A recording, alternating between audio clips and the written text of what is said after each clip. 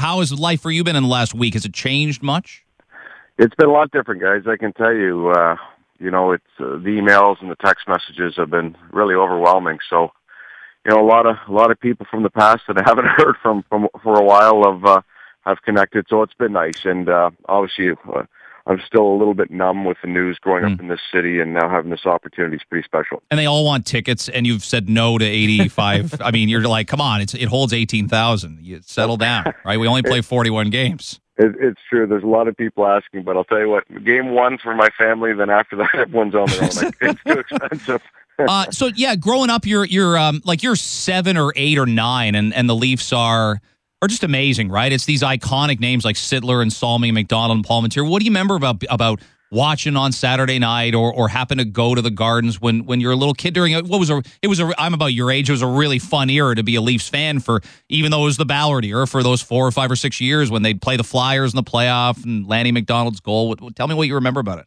Well, that you're exactly right. You've hit on all those memories, and I think, when I think back to my Leaf days, Lanny McDonald was my hero. The first Leaf sweater I got for Christmas was Lanny's sweater, and when given the opportunity with the Marlies this year to hang up pictures in my office, it was McDonald, Sittler, and Tiger Williams. Those were the 3 guys that hung in my office at the Ricoh. So, they had a huge impact on me, and going to Maple Leaf Gardens and having an opportunity the odd time to watch those guys pregame skate or practice, they were my heroes. And to think that we play an impact and a role in young kids' lives in Toronto now, it's something that I haven't forgotten. Steve Spott, our guest, the newest assistant coach of the Toronto Maple Leafs, spent last season with the Toronto Marlies.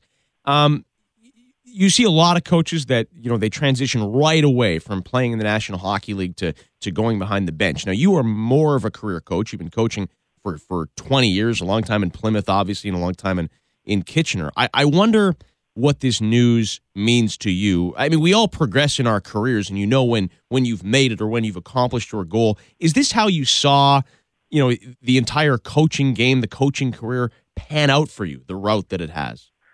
Well, I do a lot of coaches' clinics. I'm a believer in giving back in the game, and I sit in the clinics and I look at those young 20-year-old young men that are sitting in there wondering, how are they going to do it? And I'm a guy, nothing was given to me. I didn't have a father that played in the National Hockey League or coached in the National Hockey League. I started in the GTHL and just grew. And I was very fortunate to have Peter DeBoer take a chance on me in Plymouth in 1996.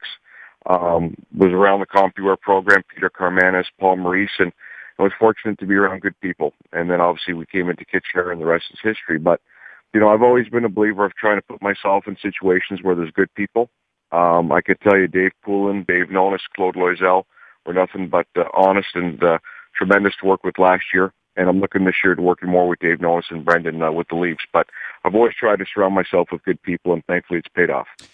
Randy Carlyle is said to be, by some, to be on a quote-unquote short leash. That aside, how would you compare philosophies with him? I guess they wouldn't want 2 assistant coaches who think hockey exactly the same way. The idea of pooling coaching knowledge, Steve, is different ideas, and it's sort of like a band. This song will work here, that we should put this here, and it is a group effort, even though Randy's the head coach, isn't it? Well, it is, and I think first and foremost, Randy's a Stanley Cup winner. He knows what it takes to win a Stanley Cup. He's done it.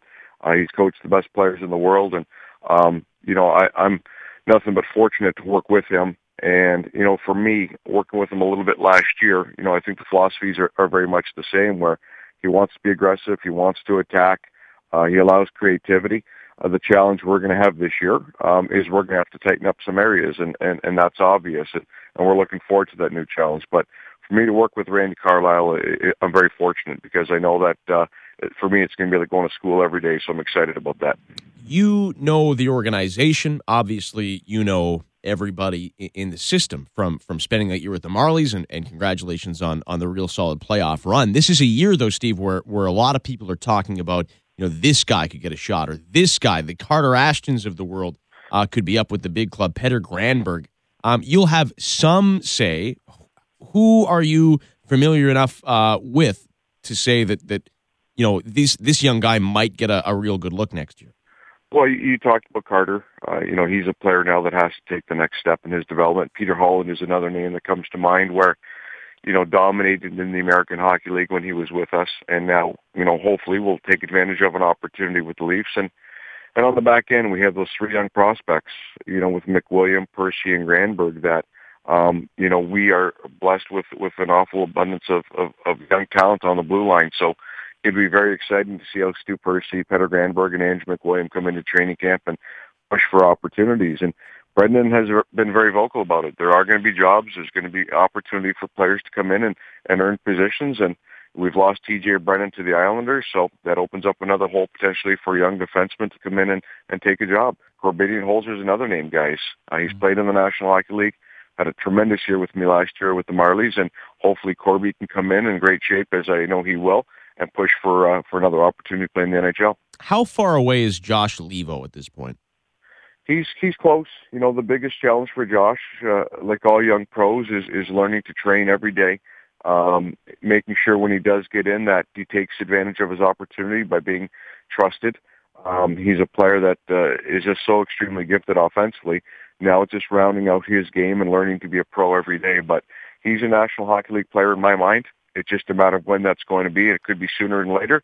And a great name for you to mention, because he is going to be given every opportunity, like a lot of these young guys, to push for a position in our lineup this year. People have suggested before you go, you could have a positive influence on David Clarkson. You were an assistant coach when he was with some of those very good Kitchener teams. That said, I mean, Andrew and I talk about this. He was criticized for results last year. What's not fair to criticize him for is the contract that, nobody signs themselves. Anybody would take that deal. It's a dream opportunity for him. And at the same time, we all expect David Clarkson to be better. He'd be the first to say, I have to be better, and I will be better. What can you do to what did you make of how last year went for him? It just felt like everything went and that can happen in a professional's career sometimes. And it did. It was the perfect storm for things to go negatively. And, starting with the suspension, he never just seemed to get it back on the rails. There was an injury to his elbow, and it was just one of those years. And, guys, you get up every morning and you get to work, and you have good days and you have days that aren't so great. And, I've always been a believer that although you're playing for the Toronto Marlies, you're playing for the Toronto Maple Leafs, it's a work environment. These guys come to work every day. And if I can have a small impact on making that environment a positive one, because there's going to be times of adversity, then I think that's something that is a strength of mine. And I'll try to keep our locker room and I'll try to keep our team as positive as possible when we are dealing with adversity. But it's tough. There's a high level of pressure in the city, as you guys well know. And